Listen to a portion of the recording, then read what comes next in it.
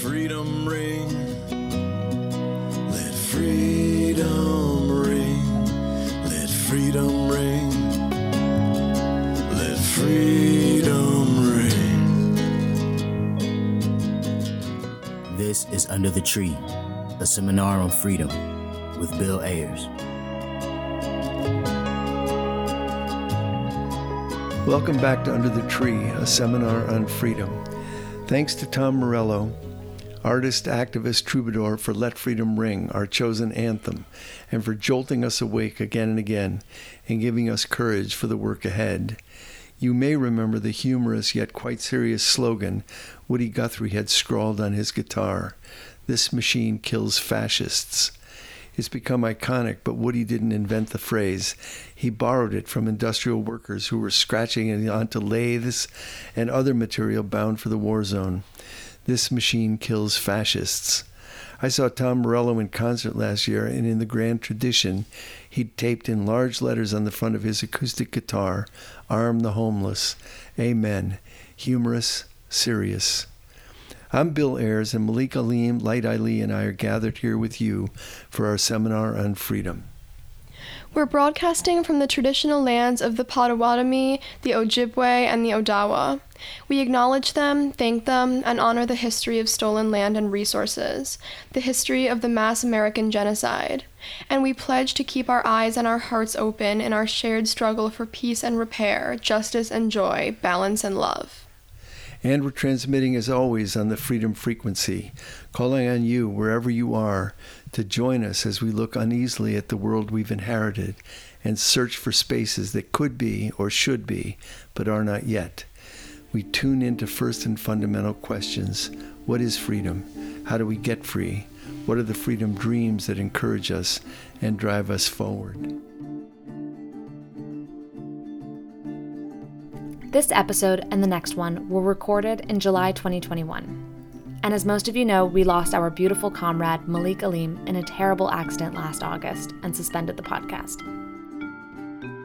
Now we're continuing the seminar, and I'll be joining the team. My name's Jordan Allen, and I'll be working on the pod with Bill and Lighty. In order to remember Malik and his essential role in the creation of Under the Tree, you'll hear his voice pop up here and there throughout this season. Another piece to note, which will be referenced at the end of this episode, is that David Gilbert came home in November after 40 years and 10 days in a New York State cage. Miss you, Malik. Welcome home, David.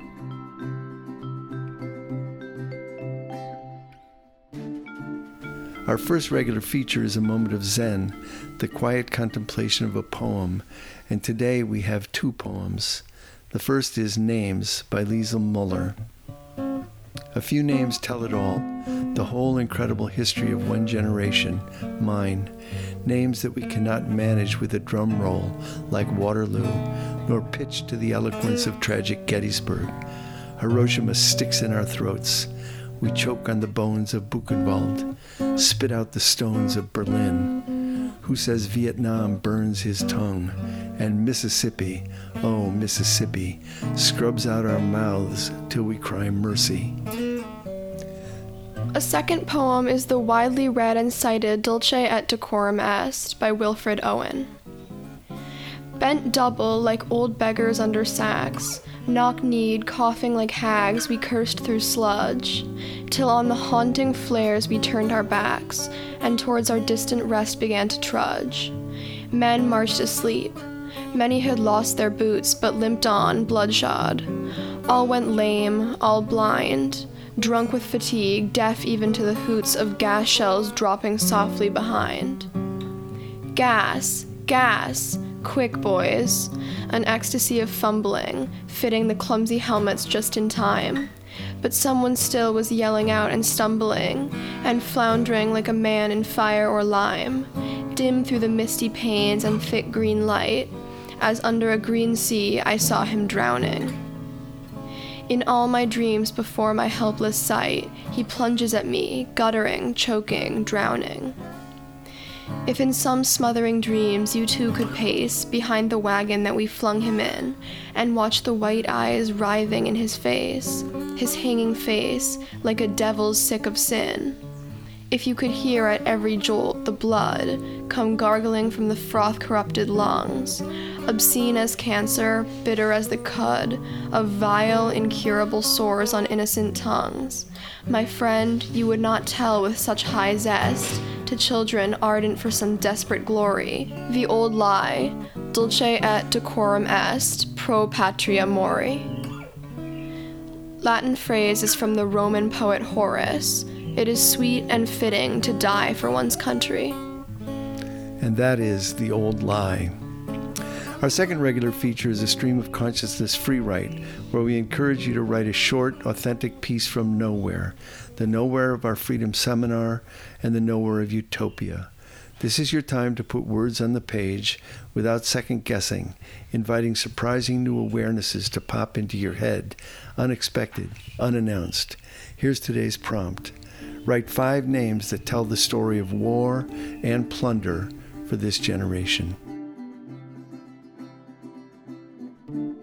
Email us at underthetreepod@gmail.com to share your response to the writing prompt, or if you just want to introduce yourself and build community. You can also subscribe to our YouTube channel, Under the Tree Podcast, for clips and interviews, and follow us on Instagram at Under the Tree Podcast.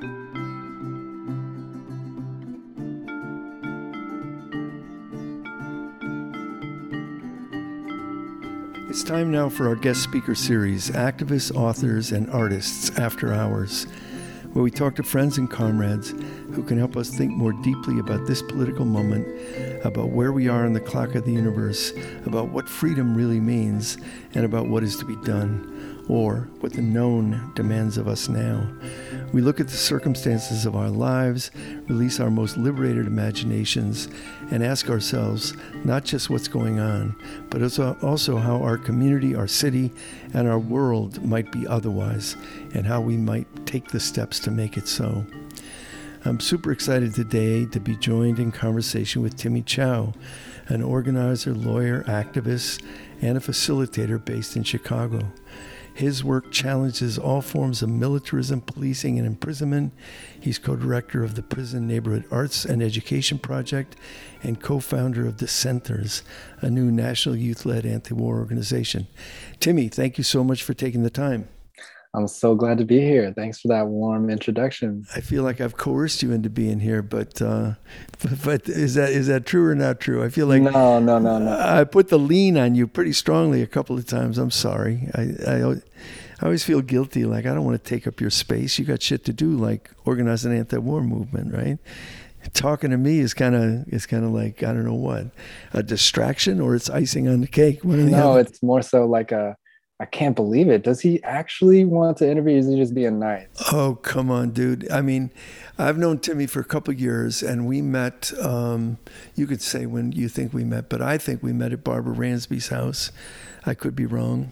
And Timmy was an essential part of a group of young organizers, Black Lives Matter, all kinds of progressive issues, but very much focused on Black Lives Matter, looking at the world through a queer, feminist, black lens, and trying to see the world that way rather than to see the world with all the received wisdom of empire and colony and so on.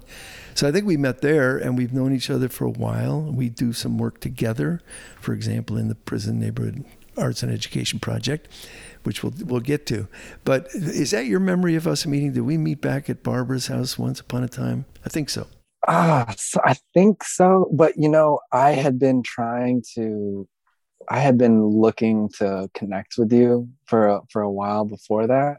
And I had actually heard about, I've always looked up to the work that you and Bernadine and others, have done and read about y'all. And then somebody, Monica Trinidad in conversation yes, was like, hey, well, they hit them up. They'd be done to, I'm sure they would love to connect. Absolutely. Oh, and absolutely. I saw you at a wedding wearing and you showed up to the wedding wearing the Kaepernick jersey, and I was like, oh my goodness. I remember that. Hell yes. And it took me, we knew each other for a couple of years before I realized you were in law school.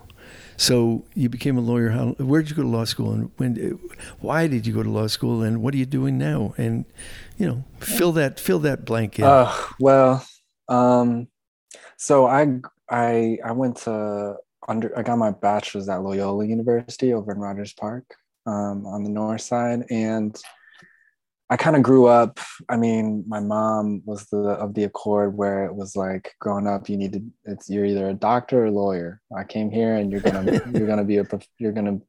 that's success, and you need to make it happen. So it was basically like, as soon as my social studies papers were better grades than my math and science, it was like, all right, I guess I'm going to be a lawyer.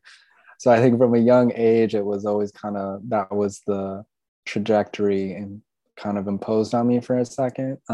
That's the way moms are. They're supposed to be that way. Yeah, right.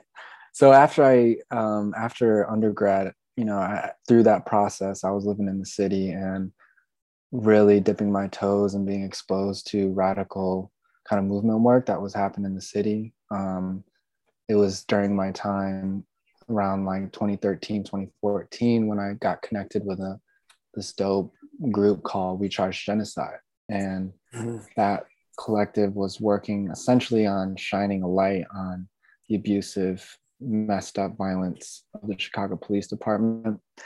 And so where law school plugs in is, after I graduated, I spent a couple years just doing kind of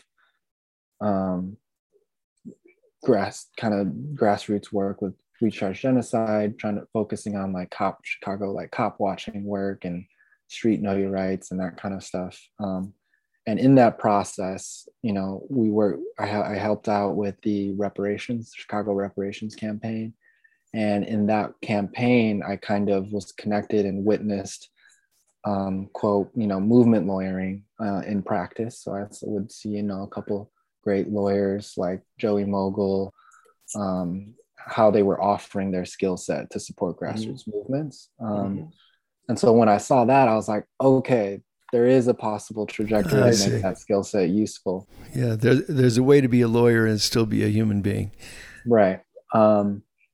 Yeah. And so after a couple of years of just, doing like grassroots work, I was actually about to move to Vietnam because I've been trying to move to Vietnam for a long time.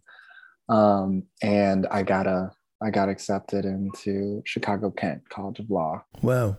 And I got a deal there that I couldn't pass up. That's great. I want to come back to that, but you said your mom came here. She came from Vietnam. Yeah. And why have you been wanting to go back there to live? Why? Well, it's I mean, for a long time I've really just wanted to explore and develop a relationship with the land of the place called Vietnam. I grew up hearing lots of stories, of my mom's experience there, which was very much a traumatic experience, given that she was a young person growing through the U.S.-American war in Vietnam. But also I've had the opportunity to do smaller visits, and I just love everything about Vietnamese culture in Vietnam. So I just want to go, and I don't even have extended family there anymore, but I want to go. I just need to go. You got to go.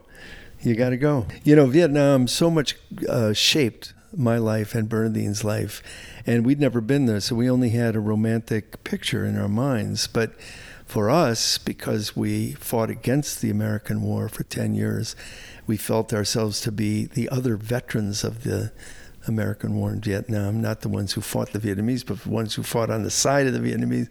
We really had to get there. We got there in 2001. And our romantic fantasies, of course, had to come down to earth. But when they came down to earth, we loved the place. We loved everything about it, the culture, the people. We just were welcomed. And when people realized that we'd come from the other side of the American, they were very welcoming to all Americans. But when they realized that we were on that side, they embraced us in such a warm, hospitable way. It blew our minds. We really, really loved it.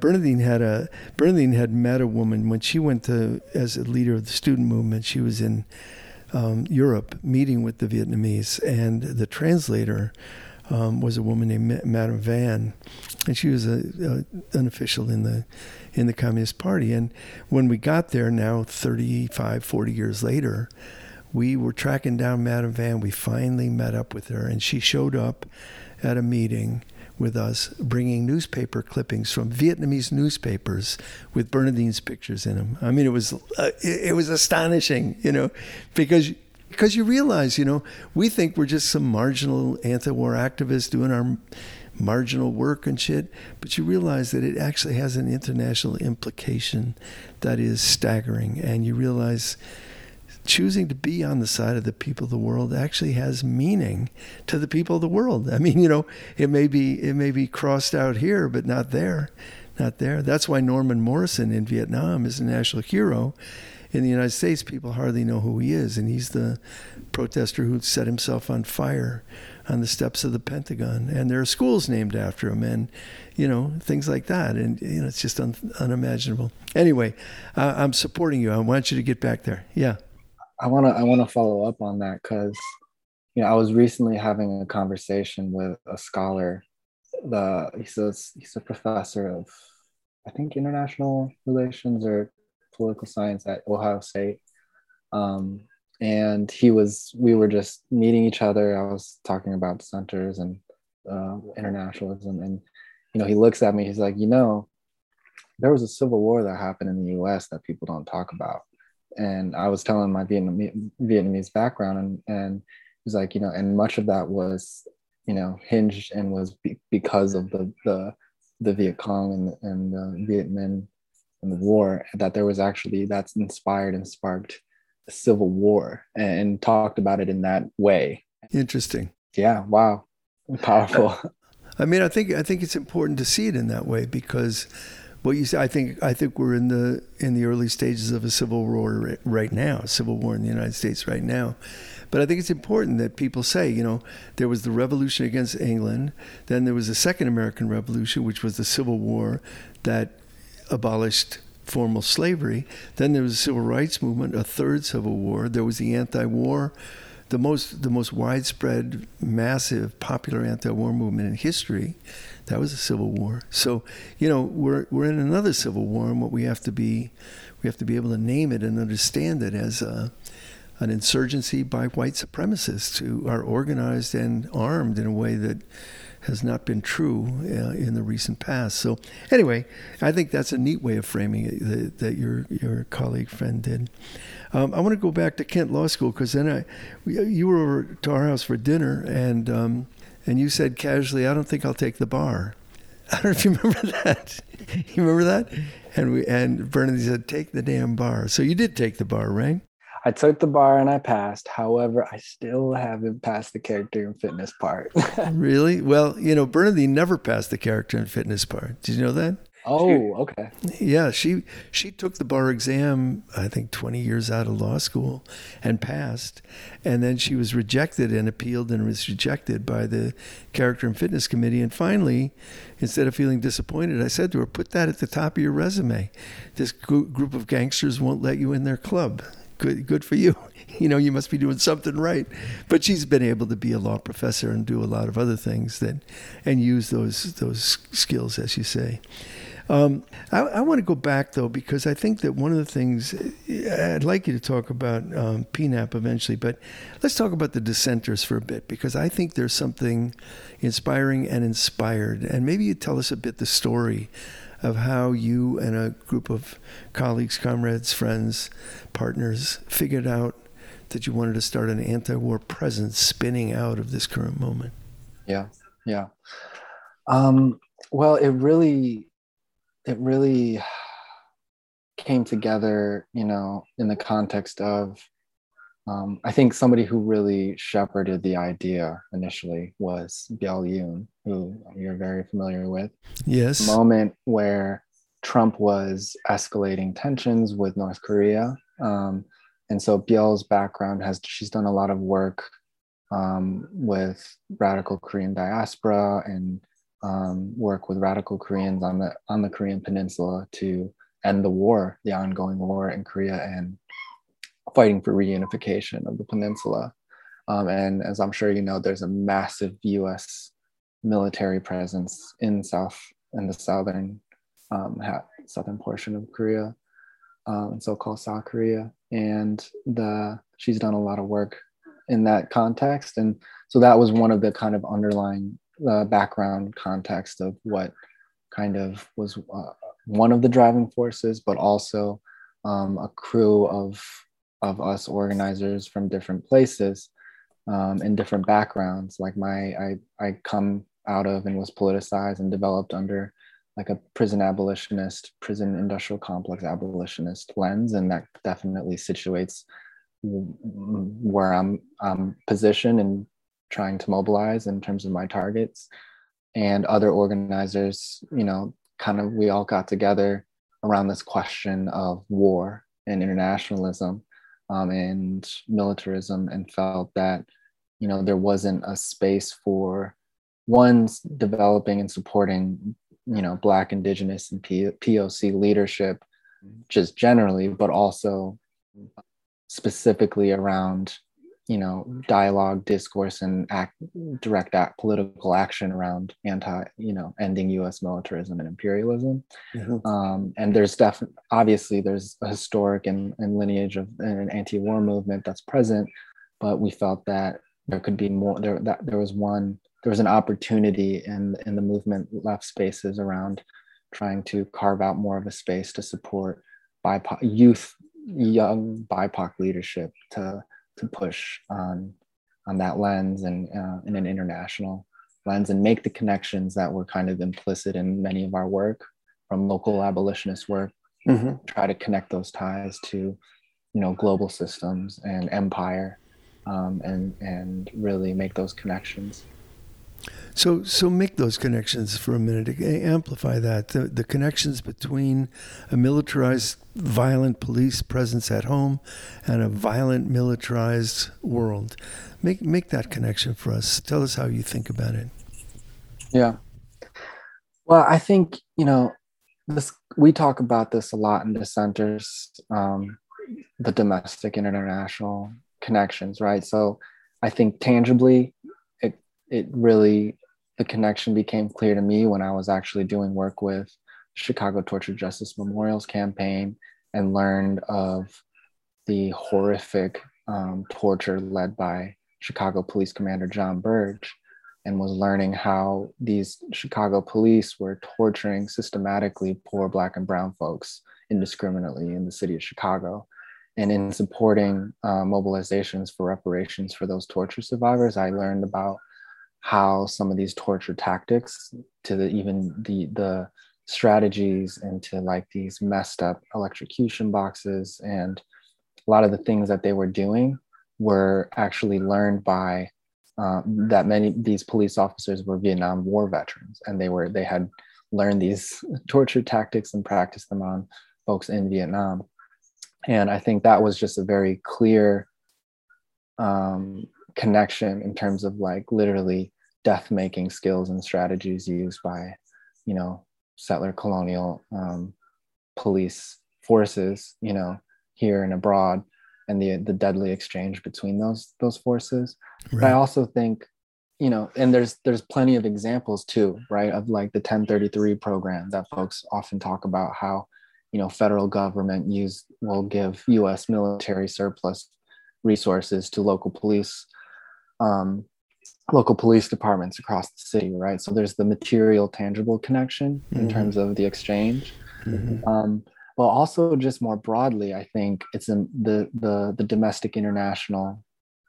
It's not so much a divide, but I think what Dissenters is trying to do is challenge the idea of there being a divide, insofar as even thinking about the rise of far right and fascist, authoritarian governments around the world, from Brazil to Israel and then to US, which we can make the material and money contract, connections, but it's also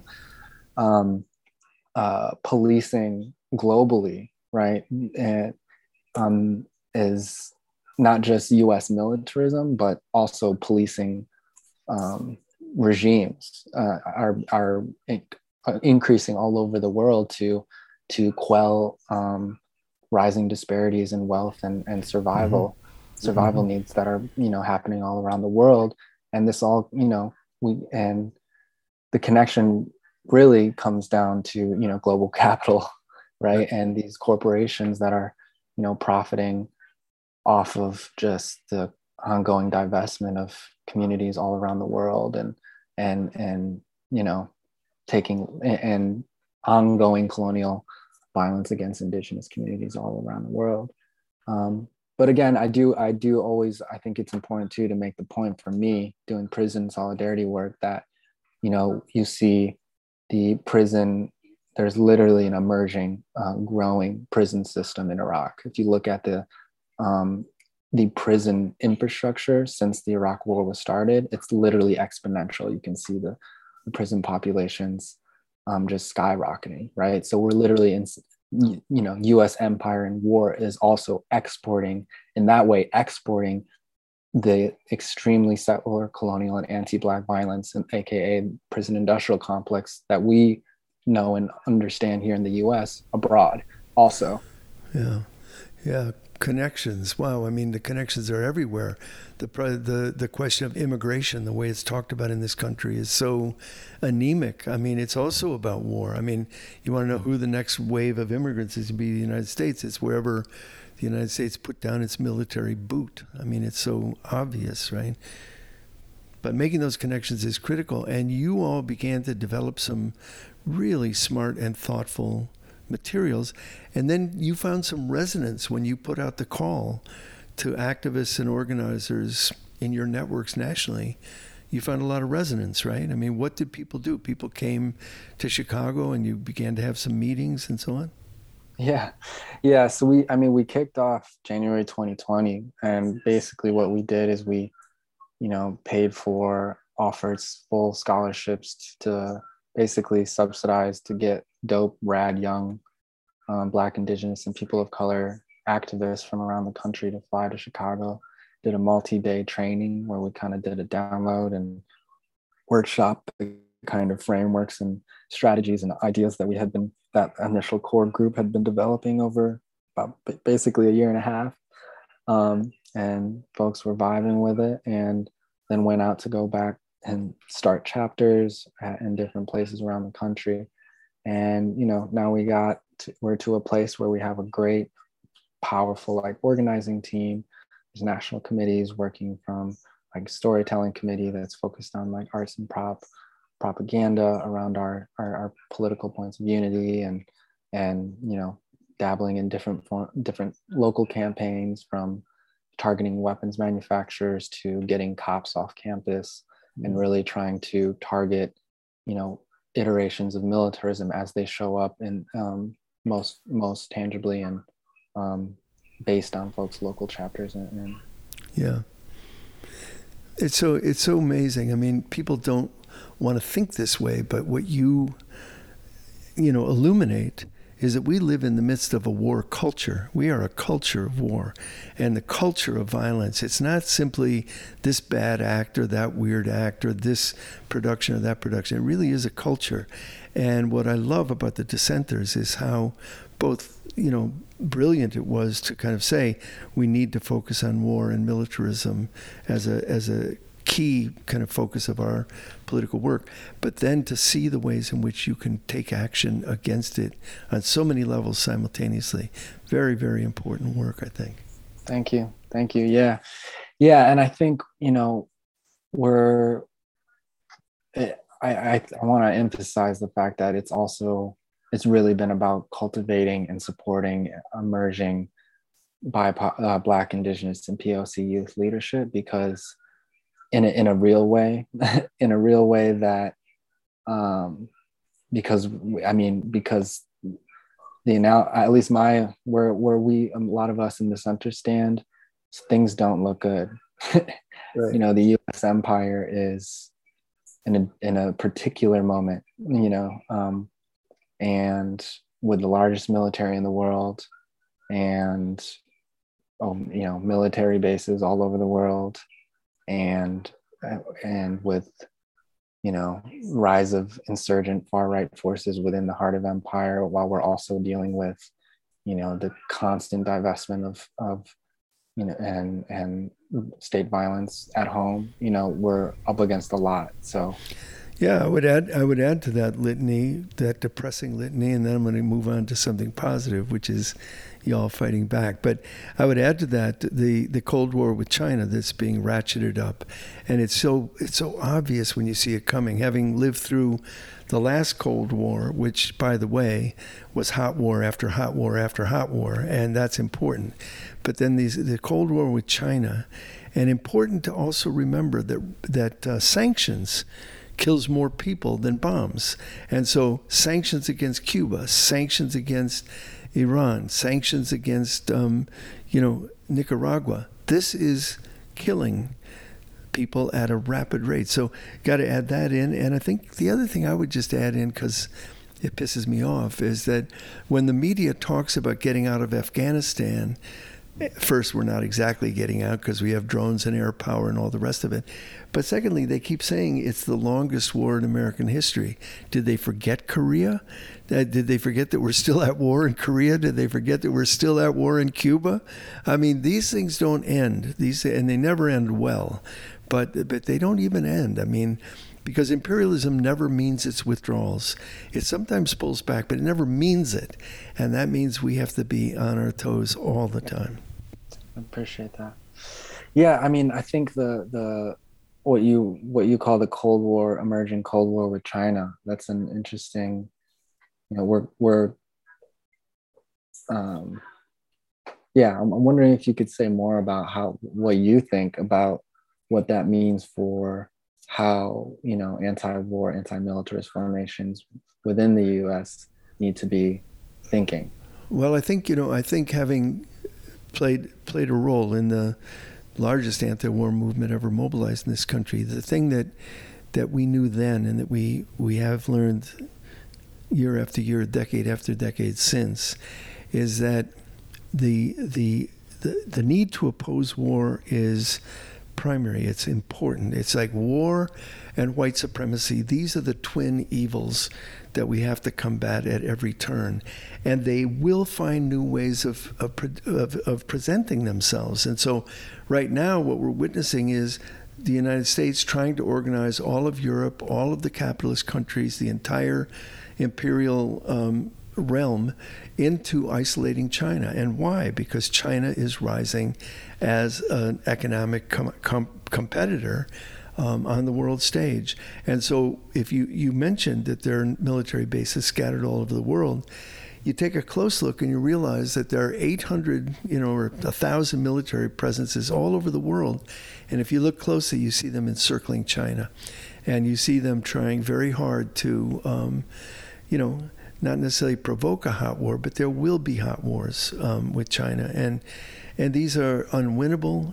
The idea that you can kind of invade a country or go to war in a way that you're going to kind of get out of it as a victor, an imperial victor, is nuts. And so we're seeing now the United States leaving Afghanistan, and it's more torn up, more destroyed, more victimized than it was before the U.S. got there. So I think that the Cold War with China is one part of a larger puzzle, but it's one that we have to be conscious of. We have to be conscious of all of these things simultaneously.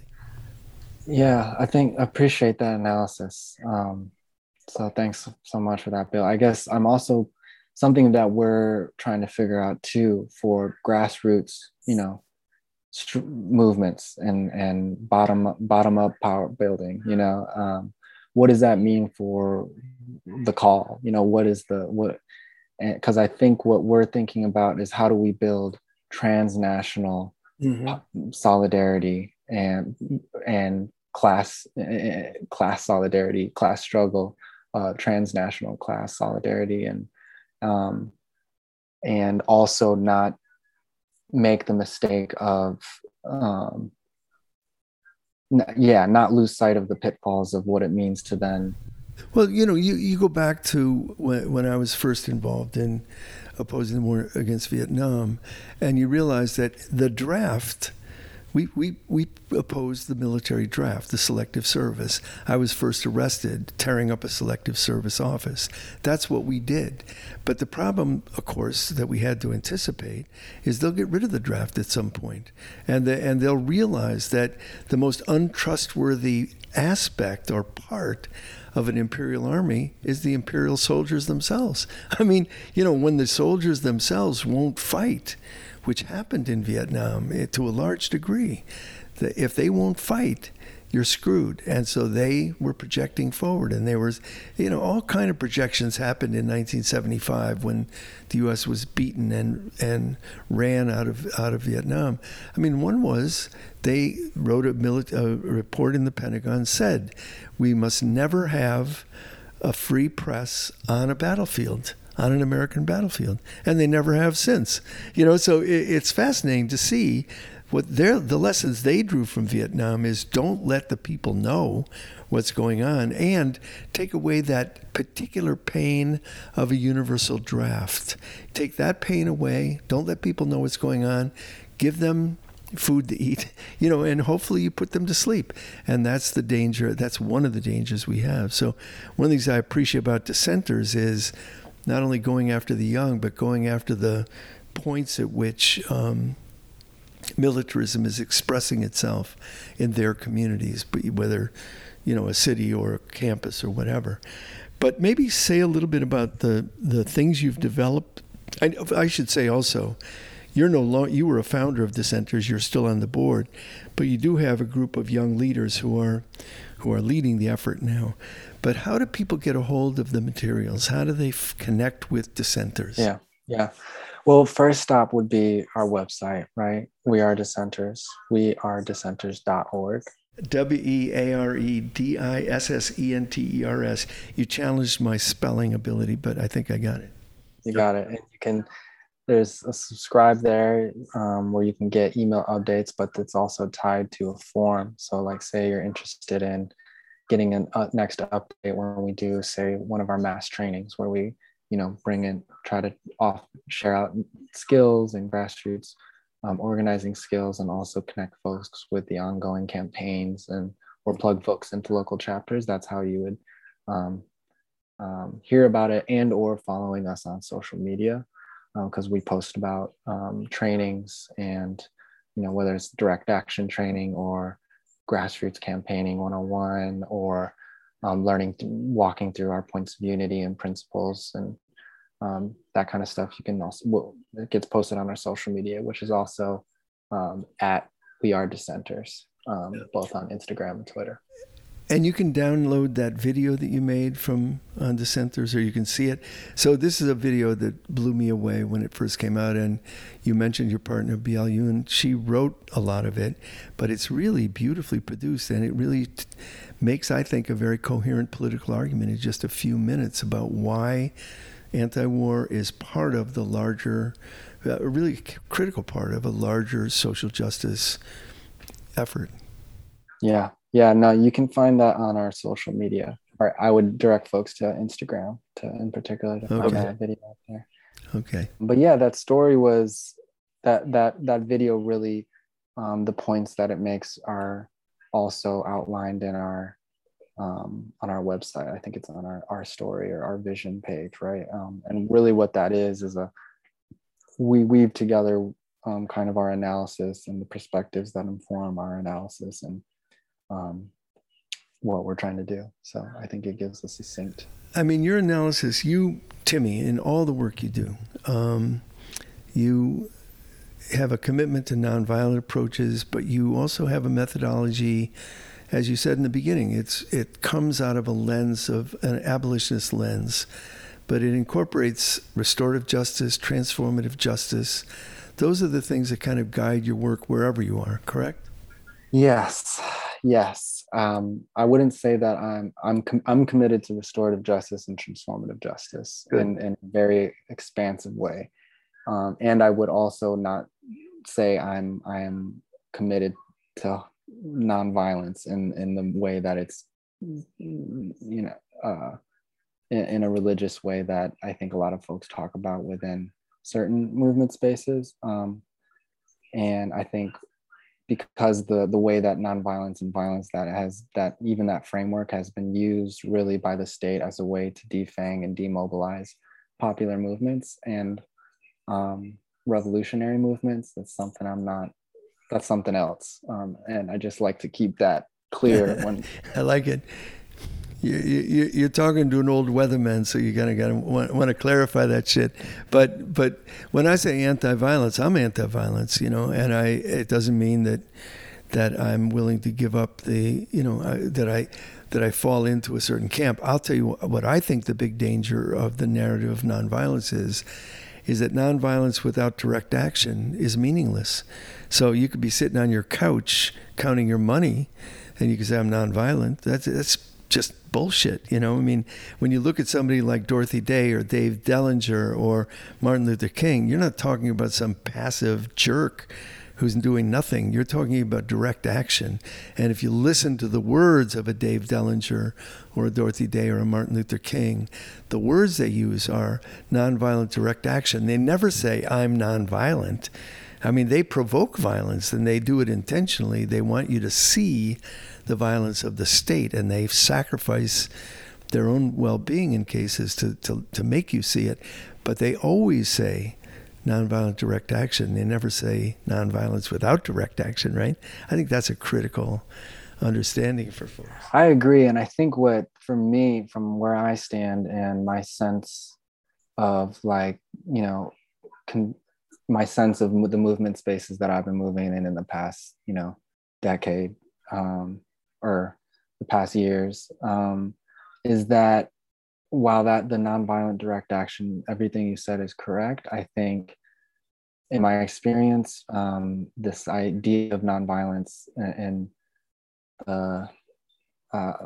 almost like a religious pacifism is very much still, it's being used by it's very common in the nonprofit sector. Absolutely. In a way that is strategic. It has what I like to say is that nonviolence, not nonviolent direct action, but a religious nonviolence has a monopoly on how so much of the institutionalized left kind of has a monopoly on what folks think of the method for social change needs to look like. And as soon as you're talking about institutionally, the chunks of the institutional left that are religiously committed to this idea, what does that mean? Is that we're no longer talking about building a revolutionary movement, if that's what we're talking about. Yeah, I see what you're saying, and I guess I think a couple of things. When I hear a president of the United States or a senator say, well, I'll accept it if it's nonviolent, I want to scream or jump off a bridge or something, because they're violent embodied, right? I mean, if you're the president of the United States, you're sitting on the throne of empire, deploying your violent legions, and you're telling the protesters in Washington, be nonviolent. That's obscene. On the other hand, I'll have a little nitpick with you, which is people like Dave Dellinger, Dorothy Day, Martin Luther King, they were religiously nonviolent, but they were nonviolent direct action. And if you look at King, he was somebody who understood deeply that violence was in the nature of the United States. It was in the nature of slavery and Jim Crow and, white supremacy. It's in its nature. So he was trying to expose it and oppose it and risk everything. But I hear what you're saying, but I want to make a distinction and say, when the violent ones tell us to be nonviolent, you can kind of turn the other way. I'm all for people mobilizing their entire church to get out there and stop the cops. I think that'd be great. And if they can do that, that's great. But when we're talking about moral budgeting in Chicago or ethical budgeting in the United States, we're talking about chopping off the violent arms of these institutions, right? We don't want a third or a half of our budget in Chicago to go to the cops. We don't want a half of our taxes to the federal government go to the imperial projects. And we have to get that clear. We have to make that really clear. Yeah. Well, it makes me think of some of the conversations that I see happening, especially in the wake of the George Floyd rebellions and uprisings, is that in the way that I see this question around armed struggle and nonviolent violent play out is, I think you see, you know, some subsections of the left who understand the moment of the rebellions, that some of the largest rebellions that I've ever seen in my life. Absolutely. Me too. Yeah. The most militant and did the most, literally the most material damage to the violence embodied, to, you know, the third precinct going up in flames. Yeah. And I think we're to a point where folks are talking about, are you know, questioning what the role of the left is, right? You know, and how it's been working class or proletarian, black and brown folks who've been leading in that way in terms of the militant direct action against the state. Absolutely. And I think the left has to, you know, and not so much, you know, after the fact, you know, like they have a lot has to catch up. No, I hear what you're saying. I think you're absolutely right, and we have to get more sophisticated about talking about what violence is. For example, a slave owner stepping on the neck of a slave is, you know, whether he actually does that or not. A slave owner owning a slave, that's violence. That's a violent relationship. A child in Guatemala dying of pneumonia quietly, that's a violent relationship. It didn't have to happen. It happened because of empire. So we have to get more sophisticated about saying, when the person just throws a punch, that's not the only moment of violence. There's violence upon violence, which leads to that moment. And I think we have to be smart about that. Yeah, and I guess that also makes me think about how it also, that for better or for worse, also we can have a more expansive understanding of what resistance means. Absolutely. And so I appreciate that kind of, absolutely, you know, violent relationships and what are like abundant, emergent, decentralized, revolutionary relationality. What does that look like in all its different forms? Right. Listen, I want to pivot because we don't have a lot of time left. I want you to explain to folks what PNAP is. And I've been fortunate enough to work with you, but you're leading that effort, and maybe you'd say a word about PNAP. Yeah. So, like you said in your intro, I'm managing director of the Prison and Neighborhood Arts and Education Project, which has been in existence for a decade now. But essentially, it's a crew of us folks, and the organization itself, what we do is we provide rad abolitionist oriented arts education and programming inside Stateville Maximum Security Men's Facility. And yeah, we essentially, we're a community of inside and outside scholars, academics, artists, trying to chip away and build relationships of reciprocity that can extend beyond, and in spite of the you know, brick and mortar borders that have been used to separate and isolate communities, in particular incarcerated communities. One of the most inspiring projects, and it's got a lot of wings to it, but I've been to several art installations that have been co-produced by people inside prisons and people outside. I've been fortunate enough to teach in the program, and as is typical of most good teaching I've ever done, learn more from my students than I possibly could give them. But, you know, you go in with these stereotypes about what people are like, and you take one step into their lived experience, and it's eye-opening and life-changing. So I really appreciate what you're doing, Timmy, and also what that organization has accomplished in 10 years. It's kind of staggering. What's the future for the organization? Where are you all headed? I mean, we really believe in depth versus breadth, and what that I think means is we've been a lot of our, you know, co-directors, from Sarah Ross, Damon Locks, Erica Miners, Timothy Barnett, Alice Kim, We've built many really rad and important, beautiful relationships with men at Stateville. And why Stateville is an important place, or a horrifically important place, is that folks, most of the folks at Stateville, most of the men at Stateville are facing long-term sentences, like life without parole sentences. And we're really committed to these folks. And I think what that means is we're going to try to continue to provide and facilitate, radical pedagogical relationships that can producing, a culture, an abolitionist culture, culture work that can, hopefully, chip away at the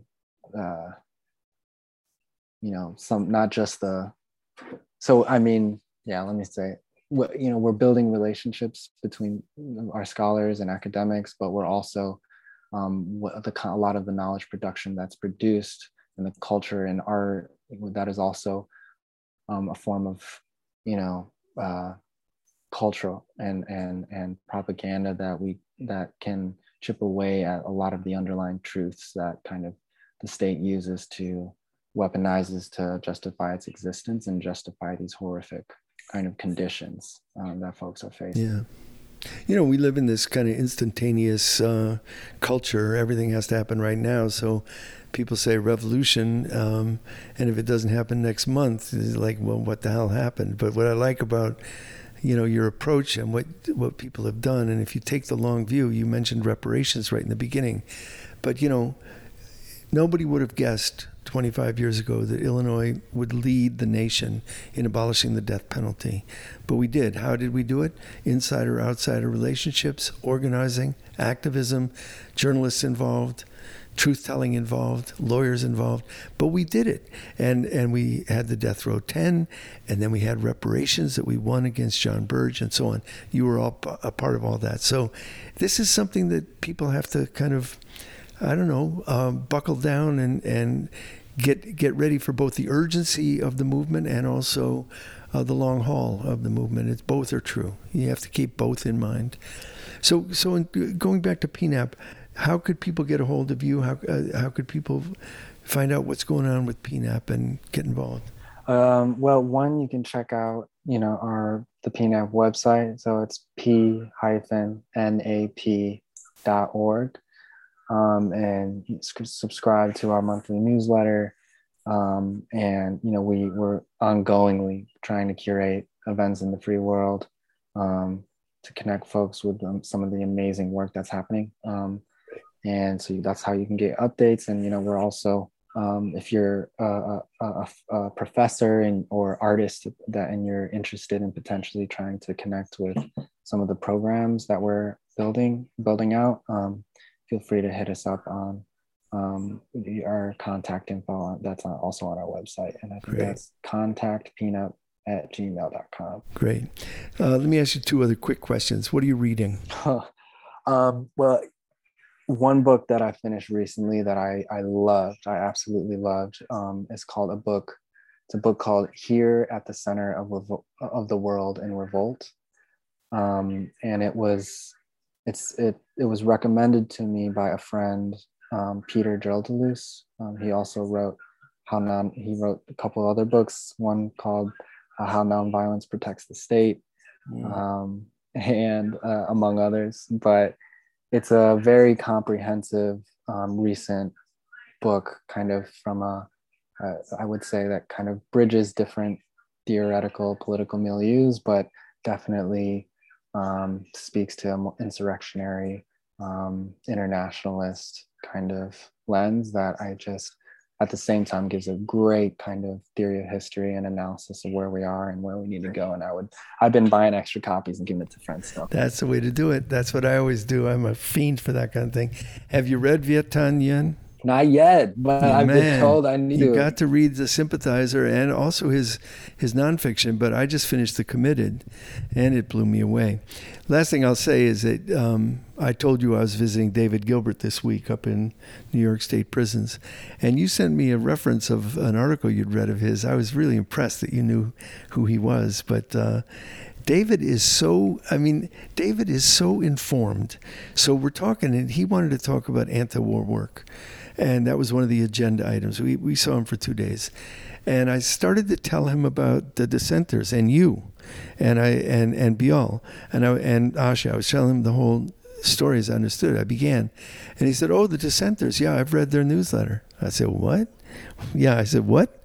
I mean, here's a guy who's been locked in prison. He's in Shwangunk prison, some medieval dungeon in the Catskills. Been in prison 40 years.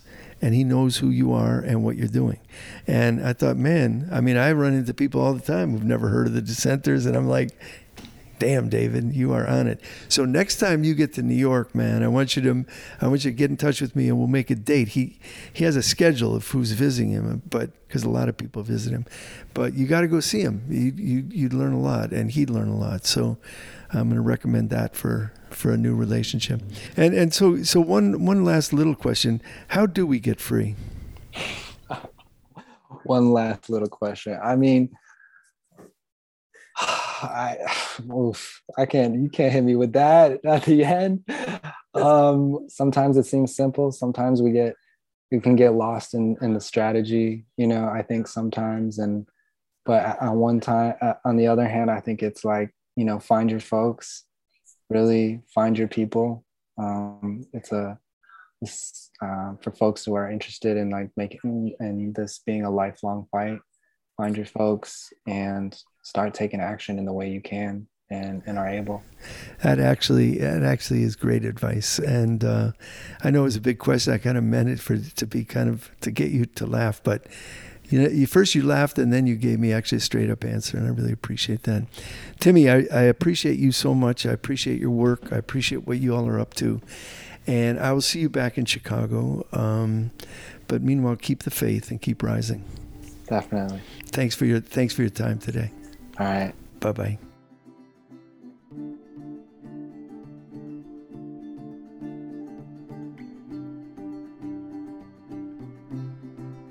Before we end, we're going to give a quick homework assignment. Do a little research to share with family, friends, neighbors, coworkers, or a person on the bus. Here are the research questions. What is the rank of the U.S. in military spending worldwide? What percentage of the federal budget goes to the military-industrial complex? How much tax money, your money, went to private military contractors last year? How many U.S. military installations are there in foreign countries? How many foreign countries have military installations on U.S. soil? How should we make sense of these facts? Okay, folks, let's dive into the wreckage and swim as hard as we can in the direction of our dreams. Let's try to stay all the way human.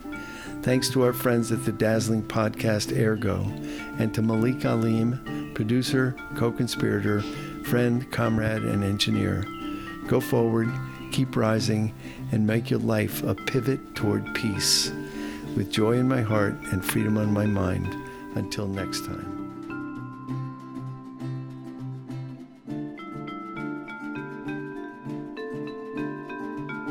Under the Tree is hosted and written by Bill Ayers. The theme music is by Tom the Night Watchman Morello. Artwork is designed by Ryan Alexander Tanner. Check out his website, ohyesverynice.com. And don't forget to rate, review, and subscribe to Under the Tree wherever you listen to podcasts.